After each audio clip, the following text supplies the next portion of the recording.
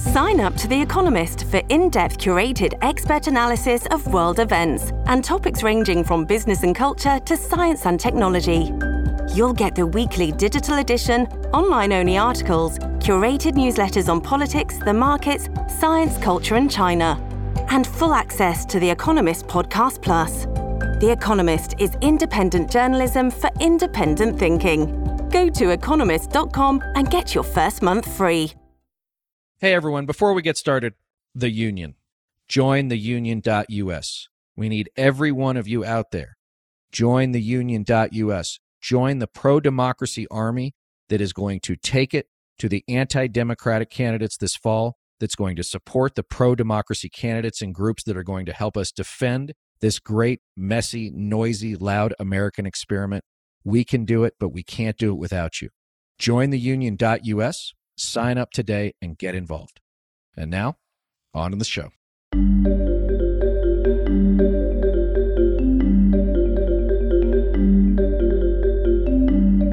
Welcome back to the Lincoln Project. I'm your host, Reed Galen. Today, I'm joined by Joe Walsh, former congressman, former member of the Republican Party, former presidential candidate, and current host of White Flag with Joe Walsh, in which he has a conversation where he interviews guests that don't agree with him in search of common ground. Joe, welcome to the show. Hey, Reed, I'm a fan of what you guys do, man. It's good to be with you. So, Joe, where to start? You've had probably as unique a journey as anyone. We all have this path of those of us who were Republicans. I'm an independent. I believe you're an independent. Yeah. Rick Wilson, Stuart Stevens on our team are now independents. You, though, were actually an elected official, right? You were conservative, considered a conservative member of Congress, I should say. Pretty staunch in your beliefs. And I just want to take people down the path because I think for a lot of us who've already done it, it seems easy. Like, oh, well, it was this and it was this and it was this and it was this. And so therefore I came to this place. But I think it's always interesting to hear other folks and how they came to this. So just give us a sense of how you go from being a, for lack of a better way to put it, pretty fire-breathing conservative member of Congress to running against the president of your own party, to decrying that party and looking for common ground with folks you disagree with. And Reed, you're being very kind because you probably despised me 7 or 8 or 9 years ago. A lot of people did. I appreciate you being kind. Yeah, I was the fire-breathing Tea Party maniac. I went to Congress that class of 2010 to raise hell, shut down the government, go at Republicans and Democrats. I was all of that. And philosophically, Reed, I still am. I consider myself to be a pretty decent Tea Party libertarian conservative. It was the hardest thing I've ever done, this journey I've been on, and I'm still on it. I don't know anybody else who did what I did. I come from the cult. I call myself a reformed gangbanger. I talk about how I left the cult. I come from the GOP base. Trump's people were my people. They were my followers, my supporters, all of that. I come from conservative talk radio, Tucker Carlson and Hannity and Rush Limbaugh. That was the world I was in. And that is right now, you and I can talk, that is the Republican Party base. That's a radicalized base. So I left it. And it was really, really hard to do. But in a sense, Reed, it was really easy to do because if you're a conservative like I am and you believe in the truth and limited government and the Constitution and the rule of law and democracy, you can't support what this Republican Party is. So it's been easy in that sense, but yeah, it's been a hellish 5 or 6 years. Well, let me ask you, though, because you said something, which is your core beliefs haven't necessarily changed. There are all those Republicans who say, I didn't leave the Republican Party left me. Jeremy Peters of the New York Times wrote in his latest book that today's Republican voter, base voter, I should say, is not a Republican and is not a conservative. They're an anti-liberal. They live to own the libs. That's their whole reason for being. There's not much more belief beyond that other than whether or not it's the ugliness of Trump, the ugliness of Carlson, whatever it is. So therefore, when they vote for a Republican, the only thing they care about is that they're as sort of wild-eyed as they are, as opposed to, is this person going to be good for, American governance? Are they going to be a good public servant? Are they going to serve with honor and decency and uphold their oaths? Were you that person? And do you believe that the majority of Republican voters are those people? Or is it a healthy but narrow slice of a party that has been overtaken by these folks. And there's more vestigial sort of moderates out there who are just either scared, disaffected, disgusted, whatever the case might be. Reed, there are some of those out there. There are principled conservatives out there. There are moderates out there. But no, this isn't fringe anymore, baby. The base of the Republican Party is fully radicalized. Again, because I come from a different place, because I come from this world, the base, I still hear from and engage with hundreds of them every day. They've given up on democracy. And here's the deal, Reed, and I know you know this, and everybody puts it in a different way. What we're talking about is primarily middle-aged, older white men and women. They want 1953 America, and they no longer believe that democracy can get it back for them. They want an authoritarian to give them back their 1953 America. And again, I believe this is most Republican voters. I believe that people like me, the Tea Party guys, we inflamed these voters. I believe the establishment ignored these voters for years. So then when a demagogue came along in 2016 and said, I'm going to do it, I don't give a fuck about the rule of law, I'm going to bring you back 1954 America, boom, the deal was done.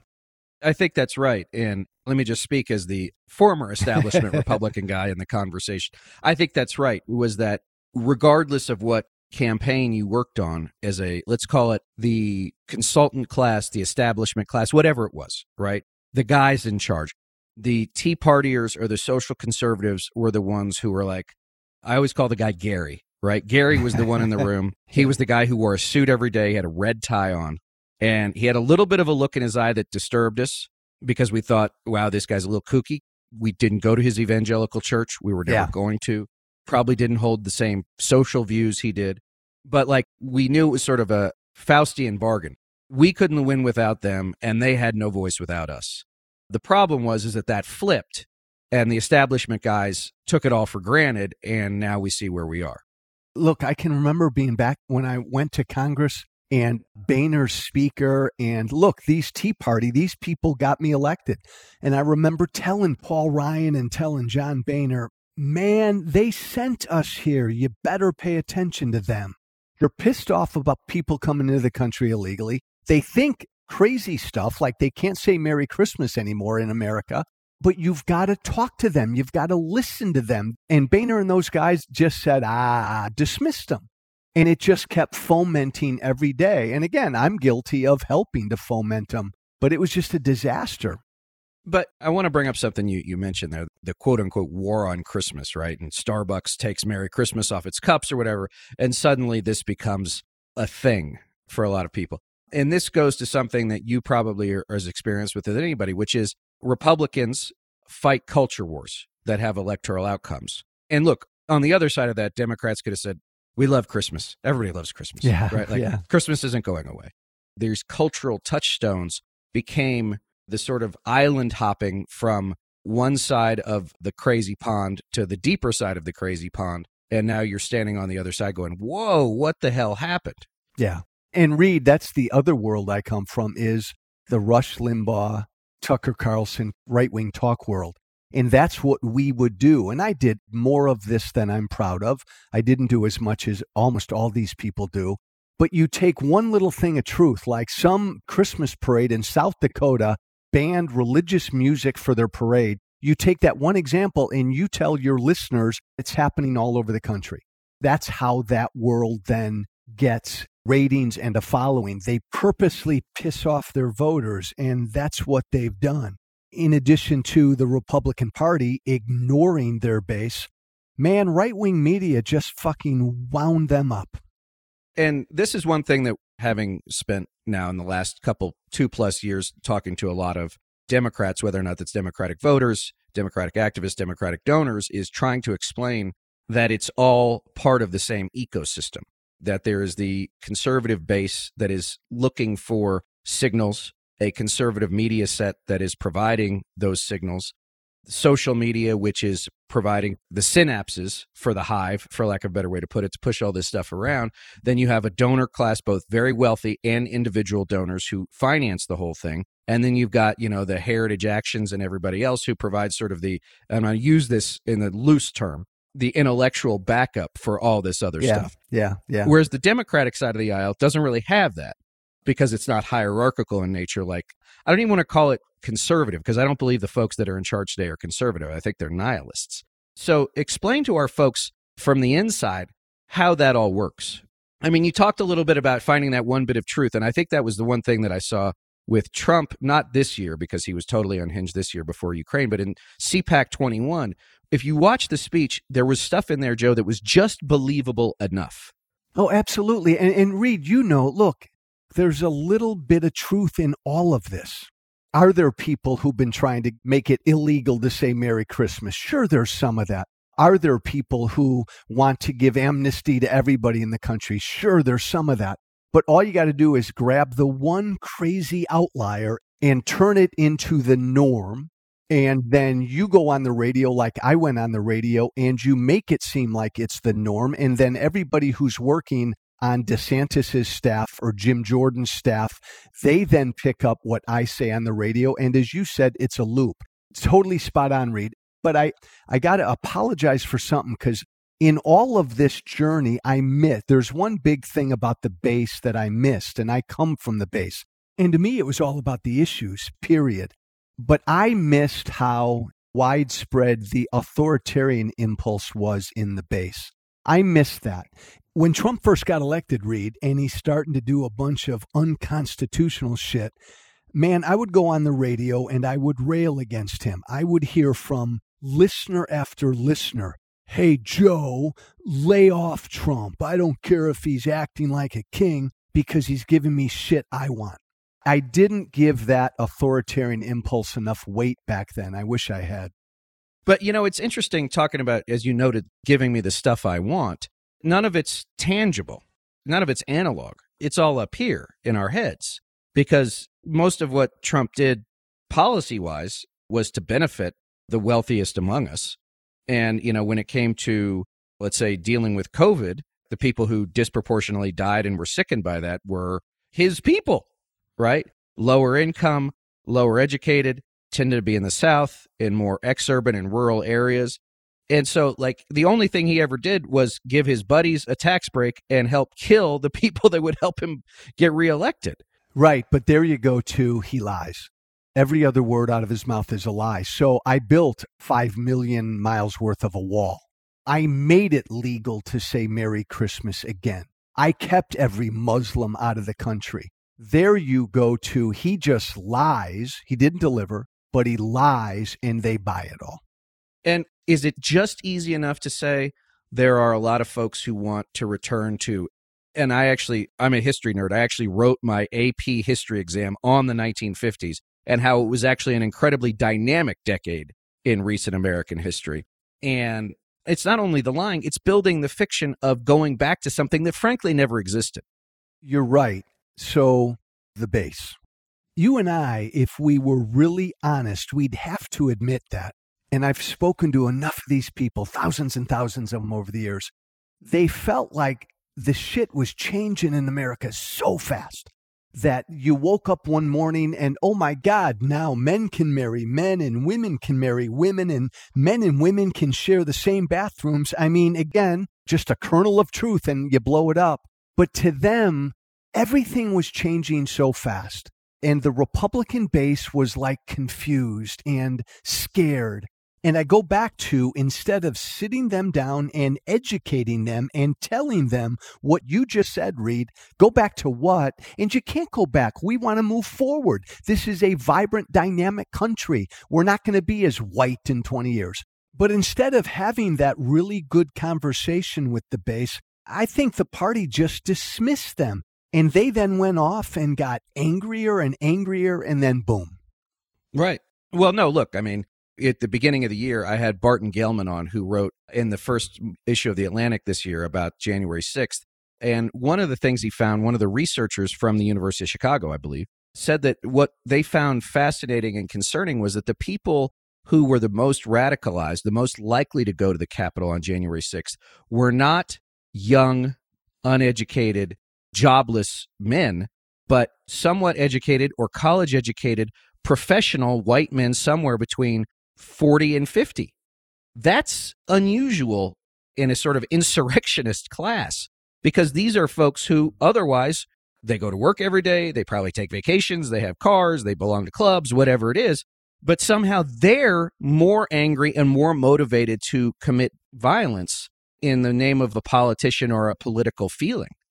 On the January 6th rally, before the attack on the Capitol, and my numbers may be a little off on this, there were like between 20 and 30,000 people who came to D.C. to rally for whatever, and only a couple thousand of them attacked the Capitol. But in that rally, Reed, the 25 or 30,000 that came to D.C., boy, there's your base. And most of that crowd is middle, older, white men and women. And what is scary to me is if you polled the 30,000 people who went to that rally, most of those 30,000 people either have no problem with what the insurrectionists did, or they actually take pride in what the insurrectionists did.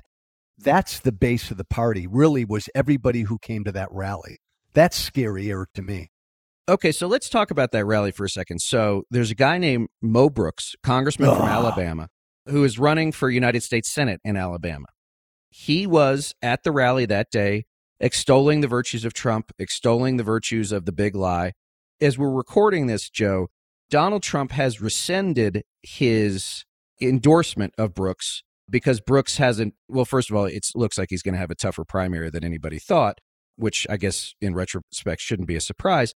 But also now Brooks is saying, Trump wanted me to do this thing the whole time. He keeps calling me and saying, you can still do this. You can still do this. So like you go from a guy who stands on the stage with Trump demanding that Congress do its job and basically overturn an election to he was telling me to do it. He keeps trying to tell me to do it. I mean, I guess the bottom line is that there's no loyalty. Reed, as you and I know, and so many people know, it's a cult. Everybody says that. I think a lot of people don't understand what we're talking about when we say it. It's a cult. Look, you and I know Trump dumped Mo because Mo's not going to win. That's fine. Mo Brooks, I got elected with him. I knew him back then. I served with him. There was something charming about him, but I knew he was a nut. Paul Gosar, I knew he was a nut. But man, 10 years later, they're beyond being nuts. I mean, Jim Jordan and I were really close best friends when we were in Congress because I thought at the time we both shared the beliefs in freedom and limited government and balanced budgets. But Mo and Gosar and Jim Jordan and all the rest, Mick Mulvaney, all these other guys who I knew so well, they literally sold out everything they believed in to worship this guy. And look, if I had still been there, I would never have been able to do that. But Mo Brooks knows what you and I know about Trump, but he still can't say anything. So I want to get back to you for a second. You know, I'll just tell you, I mean, I was always a squish Republican, right? I was the definition of a rhino. I was never a conservative, Joe, right? I mean, and you remember there was a time when you could be a conservative or a Republican, or you could be a conservative Republican. And by the way, for our audience listening to us right now, 10 years ago, there's no doubt Reed Galen would have called Joe Walsh a Tea Party extremist. And Reed, I probably would have called you a squish. Yeah. Probably. And I probably still am that, but that's okay. But, you know, I lived in California, worked for Arnold Schwarzenegger, and worked for John McCain. I mean, these are people who wouldn't even make the stage now, right? Or probably wouldn't even go up there because, God, why would you? But for me, it was like so many. When I saw Trump come down the escalator, I thought he was a joke. You know, 5 months later, I'm like, this guy's going to win the nomination. And at that point, I was sort of like, I'm out. If this is what the party wants, like, I can't do it anymore. And also again, being a history nerd and seeing how these things work and seeing the language and everything else. For you, what was that straw that broke the back? And I'll get to the straw in a second. So when Trump came down that escalator and gave that speech, and everybody like you rightly dismissed it, what a goof, what a bad guy, what a joke. I go on the radio that night, Reed, and everybody who calls into my radio show says, finally, there's somebody saying what needs to be said. And look, the reason I voted for Trump in 2016 is I didn't love him or like him. He wasn't Hillary. I figured he was just a goof and maybe some things will get done. But I understood what was behind Trump. It was a genuine feeling of the Republican Party sucks, the Democratic Party sucks, blow it up, burn it down. We need a disruptor. And Reed, I got to be honest, again, there was part of me back there. I still believed we needed good disruption. Now, in Trump, we got horrible, evil disruption. I am guilty, Reed, of in 2016, I didn't pay enough attention to Trump. I never watched The Apprentice. I did not fully realize what a bad, horrible, evil person he was. What broke me finally from him, right when he got elected, and I started to pay attention, every word out of his mouth is a lie. I can't have that with anyone who serves in government. So I started to go really south on him. I started to lose my radio show in certain markets. I started to lose listeners every day, week, and month. I was losing followers and supporters. The final straw for me, Reed, was Helsinki in 2018, when he stood in front of the world and said, "Screw you, America, I stand with Putin." I went on the radio that night and I said, I'm going to do whatever I can to make sure Donald Trump isn't reelected. That was like the last straw, and then I began to lose everything. There's a line. You don't always know when you're going to come to that line. You don't always know what it's going to look like. But at some point, you have to decide, okay, well, here I am. What side of it am I going to stand on? And the listeners have heard this before, Joe. Right before the election in 2020, we wrote an op-ed saying, when he loses, Trump won't go quietly. And all of our friends, many of who still live in Washington, D.C., who still work in Republican politics, you're going to have to make a choice. Are you going to stand on this side of the line, or are you going to stand on that side of the line? And they all crossed the line. Some of them ran, some of them crawled, some of them tiptoed, but they all went. And I would like to say I'm shocked, but I'm not. Because at this point, as you know, Washington, D.C., as much as anything, is a business. I call them political bureaucrats, right? They're either in government, they're waiting to get back to government, they make money off the government, they lobby, they consult, whatever it is, and they're like, well, this is the power center, so this is where I'm going to go. You and I, Reed, would be called never Trumpers, and I'm asked every freaking day what I mean by never Trumper. Here's what I mean. Here's where my line is. I will never and can never support anyone who voted for him in 2020. After 4 years of watching him as president, if you still voted for him, I can never, ever support you. So I will never support a Ron DeSantis, a Ted Cruz, a Marco Rubio. And you know what's weird, Reed? Liz Cheney and Adam Kinzinger, we, praise them now. They both voted for Trump in 2020. I can never vote for them because we had the proof then after 4 years.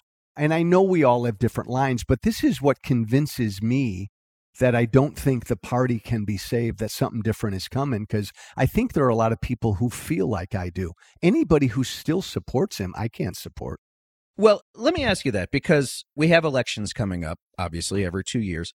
And I have very little solid one piece of quantitative data that proves this to me. But I think Ukraine was a touchstone for a lot of people, which is, as I was telling you a story about an old friend of mine, when Tucker goes on and he's pro-Putin, and Trump's calling this guy a genius. And now we look at places like Mariupol or Kharkiv that look like Berlin 1945 now.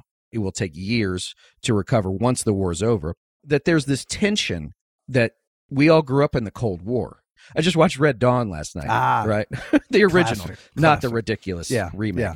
And that was 1984. I was 8 years old. And I remember, yes, American kids taking on the Ruskies, right? The commies.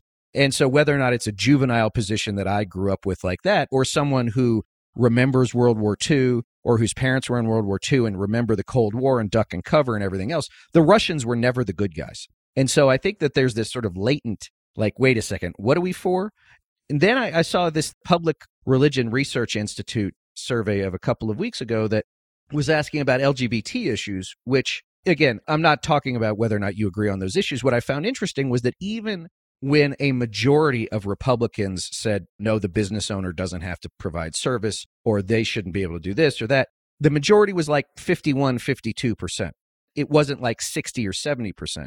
And then I think there's just the, you mentioned DeSantis, like there's just this outright ugliness. And so where I mentioned the culture war piece, Joe, now that seems to be the only trick in the book they have. Is that enough to get them over the line in a November 2022, excuse me? Reed, look, I'm a dark Irishman, and unless there's a miracle and all of a sudden every Democrat gets off their ass and votes, I think the Republicans have the House locked up, sadly, and I think they got a decent chance to get the Senate, sadly. I think unless he's in jail or dead, Donald Trump's going to run. The nomination is his in 2024. The Democrats are in trouble, and they're going to have a hard time beating him, sadly. To your point on Russia and Ukraine, I believe the Republican Party is now firmly an authoritarian embracing party. But I do think that what Putin has done has given some pause to that, which is interesting. It could be a wild card. Final point I'll make is, Reed, January 6th happens, and there's like a 1 week window where even when I was talking to the hardcore base after January 6th, they were like, oh, but now here we are a year and change later, and they don't give a damn about January 6th, or they take pride in it. I think right now, this Russian invasion could make some of the base pause. But then I think maybe in a few months before the election, it'll just be baked in, and away we go. Is there a way to break it? I don't think so. I think the party's done. And I think the Republican Party is dying as a national party. I think it's going to become like a very strong regional rural party. But I don't think this party can be changed. I think we're at one of those weird inflection points in American history where within the next 6 to 8 years, we're going to see a viable centrist right, centrist left, let's get shit done political party. Do you worry that if this Republican Party is successful in 22 and 24, that spells the end of American democracy as we know it? Yeah, you know what pisses me off, Reed? Because I do believe that, and I say that all the time. When conservative intellectuals poo-poo and dismiss that, fuck no, yes. I believe our democracy is hanging by a thread. I believe if Trump is in the White House again, it will be 2016 to 2020 on steroids. I really do believe that. I wish we had a Democrat, Reed, who could talk like that. You know, it's interesting because, speaking of Democrats who talk like that, and this is one thing that we've talked about as we talk to our friends in the Democratic Party, because, Joe... You guys, by the way, Reed, the Lincoln Project talks that way. Well, because, Joe, as you know, as a former Republican, as I am, whether or not you're going into office or whether or not you're an operative, what is the only goal on Election Day? To win, baby. To win, baby. That's it. Yeah. No one's going to remember the election the day after it happens. Even Mitch McConnell says, winners make policy and losers go home. There are no moral victories in politics, right? Like, you win or you lose. It is that defined. It is that black and white. We've been looking at this, there's the House and the Senate, but also places like Wisconsin, Michigan, Pennsylvania, Nevada, Arizona, Georgia, where the wrong person gets elected governor there, the wrong person gets elected Secretary of State there, they'll just steal the goddamn thing. Because, Joe, I believe that in the late 2020, early 2021, a lot of those legislators, and I believe you were a state legislator, didn't know what to do. They hadn't been in this spot before. But I think they've learned. And to your point, there has been no sanction for anybody except for the people, the individuals who actually stormed the Capitol. None of the leaders have been put on trial. I hope to God that the January 6th committee actually starts holding hearings, but no one's being held to account. And therefore, why wouldn't they be more emboldened to act in a similar fashion going forward? I tell Democrats all the time, and you probably do too, Reed, what are you doing? Pay attention to what's going on in Wisconsin, Indiana, and Missouri. You need to be paying attention to the states. Republicans rightly have been doing this, getting their people elected. I mean, I always say this, Marjorie Taylor Greene is horrible. Imagine 25 Marjorie Taylor Greenes as secretaries of state out there after this next election. And look, Reed, the heart of this is the Democratic Party has always looked to the federal government to be the be-all, end-all. And that's just mistaken. I have been now to probably 7 or 8 states in the last 3 months because we've launched something, Joe, called The Union, yes, jointheunion.us, Yep. to serve as a grassroots hub to get pro-democracy candidates elected. And the one thing I find is I've talked to probably dozens of groups now. These are folks who have a very clear understanding of what it is their people want, what it is their people need, what it is their communities are looking for and looking to hear. And it very rarely matches up with what's coming out of Washington, D.C., not surprisingly. It is not, generally speaking, progressive. It's not conservative either. It's far more nuanced, I guess. And I think also that there's the part two, Joe, which is like, okay, well, you fit into this demographic class, ergo, you must all believe this thing. When in fact, there are like 26 different Central and South American constituencies in South Florida, right? Like all of them with their own beliefs, their own languages, their own way of speaking, their own idioms, everything else. And so I think that's where, I've been both heartened and fascinated that like there are people out there who believe what the issue is. They see the problems before them. But to your point, they don't like the Republicans generally because they don't like the ugliness or the white nationalism or anything. Can't blame them for that. But they're not getting what they need from the Democrats either. And my fear, Joe, is that that means they just stay home. Most Americans, Reed, are not Trumpists. Most Americans are not leftists. Most Americans are like center left, center right. And to your point, middle class, working class, day-to-day voters. I'm not a Democrat, but my God, the Democratic Party has kind of become this elitist thing, no longer in touch with working class, white, black, and brown folk. Damn, they got to do something about that. Well, I think that's right. So do you see any green shoots? You said you're the dark Irishman, but do you see any green shoots for, I'm going to say, small d democracy here? Look, I consider myself to be a historian like you. I love this thing called the American experiment, but I've always worried that it won't last forever. I worry that we may be irrevocably divided. The one green shoot I see is young people finally really waking up. And not just young leftists, but young people in the middle finally waking up and getting engaged. I've never seen this before. And it's probably because of Trump, because Trump was such an ugly, horrible president. It's woken people up.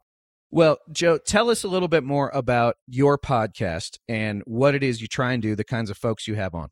Thank you, Reed. And by the way, thank you for everything you and the Lincoln Project do. Look, if you were going to have a poster of the 5 or 6 or 7 people who most divided America the last, 10 to 12 years, I'd be on that poster, man. I would be on that poster. I helped to divide the country. White Flag with Joe Walsh, the podcast, is all about doing something about that divide.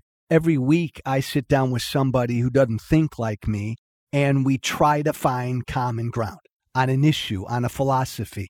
We at least try to model how to have respectful conversation. I sit down with people all over the political spectrum, actors, actresses, politicians, thinkers, you name it, and we try to find common ground. It doesn't always work. That was my next question. You may be a fiery guy, but I feel like you're a respectful guy. How often are you able to keep the respectful frame around things?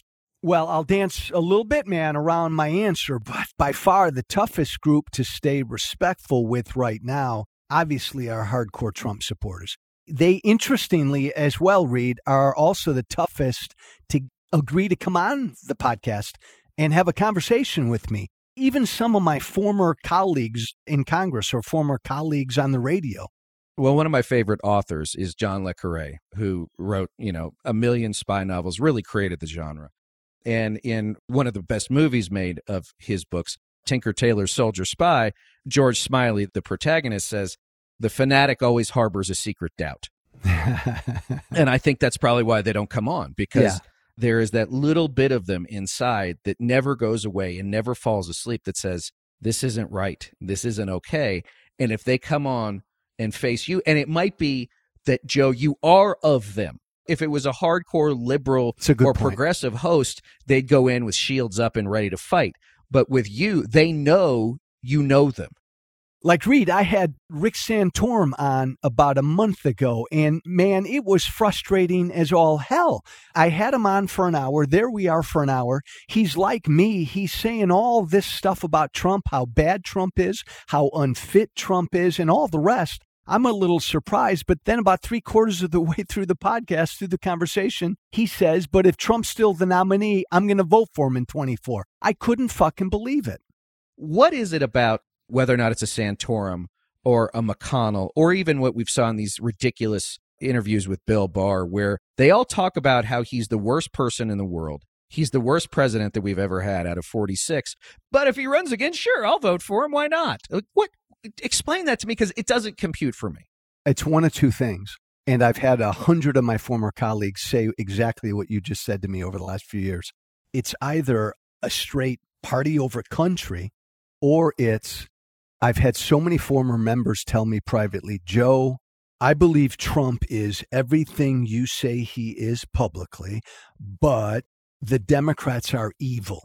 We have to beat them, period. No, and, I hear that a lot, too, from some family members, some friends.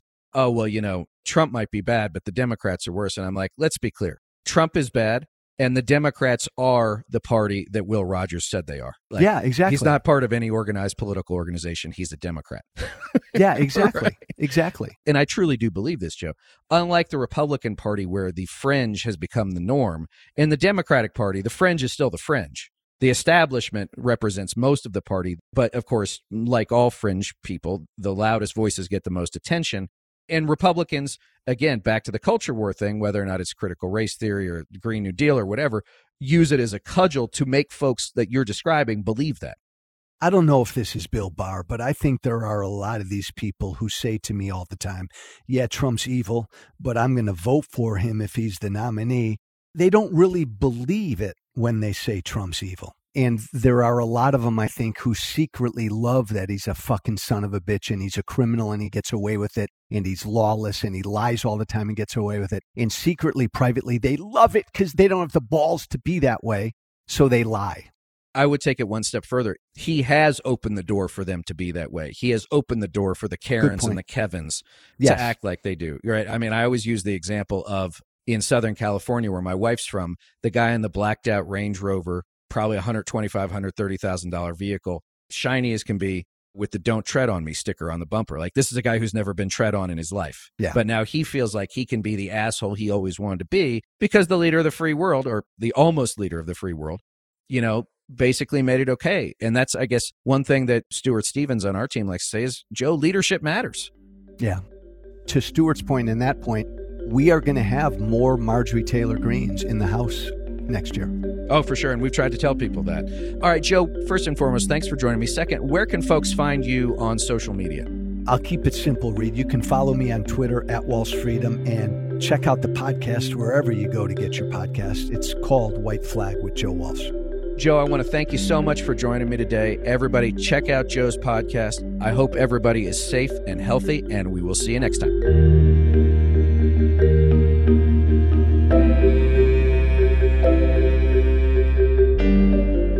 Thanks again to everyone for listening. Be sure to follow and subscribe to The Lincoln Project on Apple Podcasts, Spotify, Google, or however you listen. Don't forget to leave a 5-star review. To connect with us, follow us on Twitter at Project Lincoln, and for more information on our movement, to join our mailing list, subscribe to our newsletter, or make a contribution to our efforts, visit lincolnproject.us. Also, be sure to check out our LPTV lineup, including The Breakdown with Tara Setmayer and Rick Wilson, which airs Tuesdays and Thursdays at 8 p.m. Eastern, as well as We're Speaking with Lisa Senecal and Maya May, which airs Wednesday nights at 8 p.m. Eastern. All shows you can stream live on the Lincoln Project's YouTube, Facebook, and Twitter pages. And we'd love you to join us for our newest show, Lunch with Lincoln, which airs every Friday at noon Eastern on our YouTube channel. For the Lincoln Project, I'm Reed Galen. See you on the next episode.